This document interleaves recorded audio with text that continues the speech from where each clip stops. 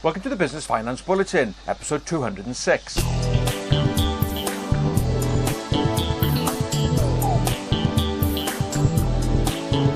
Hi, welcome again to the latest Business Finance Bulletin. With me, Rob Warlow from Business Loan Services, the commercial finance experts. In this bulletin, rise in County Court Judgements registered in 2017, Starling Bank embraces open banking, and personal savings are a popular source of finance for startups.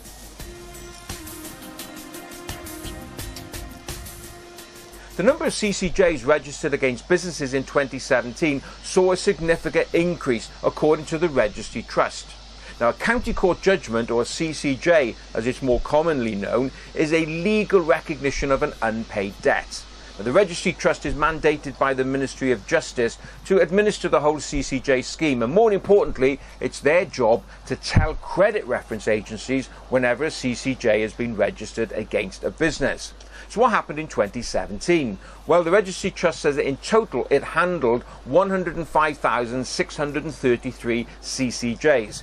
That's a 30% increase on 2016. Yeah, a 30% jump. That's a massive increase. Also, in terms of the total value of CCJs processed, well, that went up by 10% to just over £315 million worth of CCJs registered.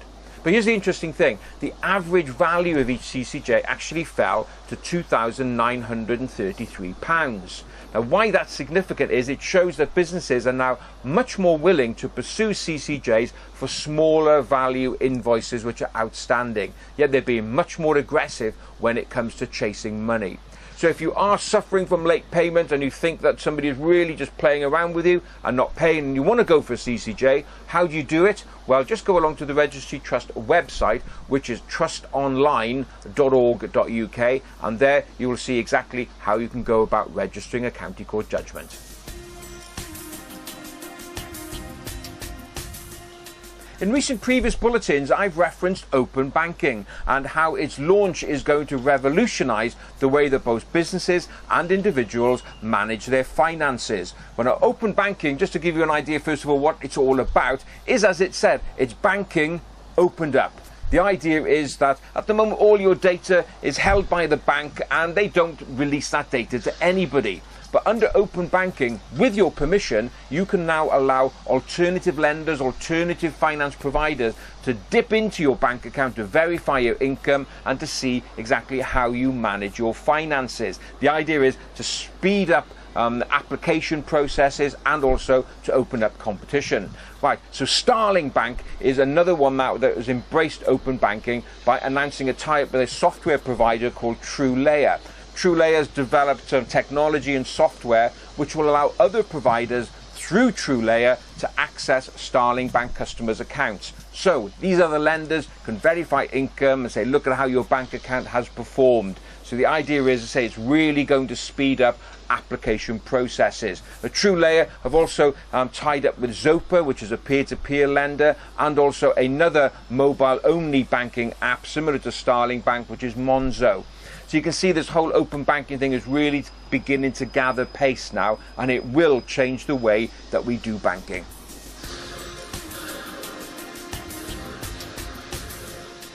When it comes to starting a business, one of the biggest challenges, of course, is finance. Where do I get the cash from? Well, according to a recent survey carried out by Hitachi Capital Business Finance, for businesses going for less than 5 years, including the startups, the vast majority will use personal savings first.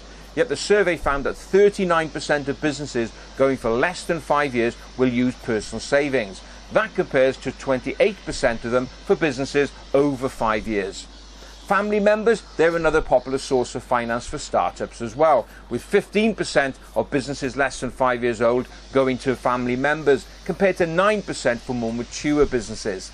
Now, what if you do want an element of debt where you haven't got enough savings and you certainly don't want to turn to members of your family? Well, one place you can look at is the government-sponsored Startup Loans Company. Now, they are a great source of finance for startup businesses. They will allow loans to be given to individuals up to a value of £25,000 per person. So if you've got two of you in the business, then the scheme will be able to lend you £50,000 in total. The interest rate, 6%, very good rate, and repayable over 5 years. So if you do want an element of debt within your startup finance package and you want to know more, just go along to the Startup Loan Company's website, which is startuploans.co.uk, and there you'll find more information about it.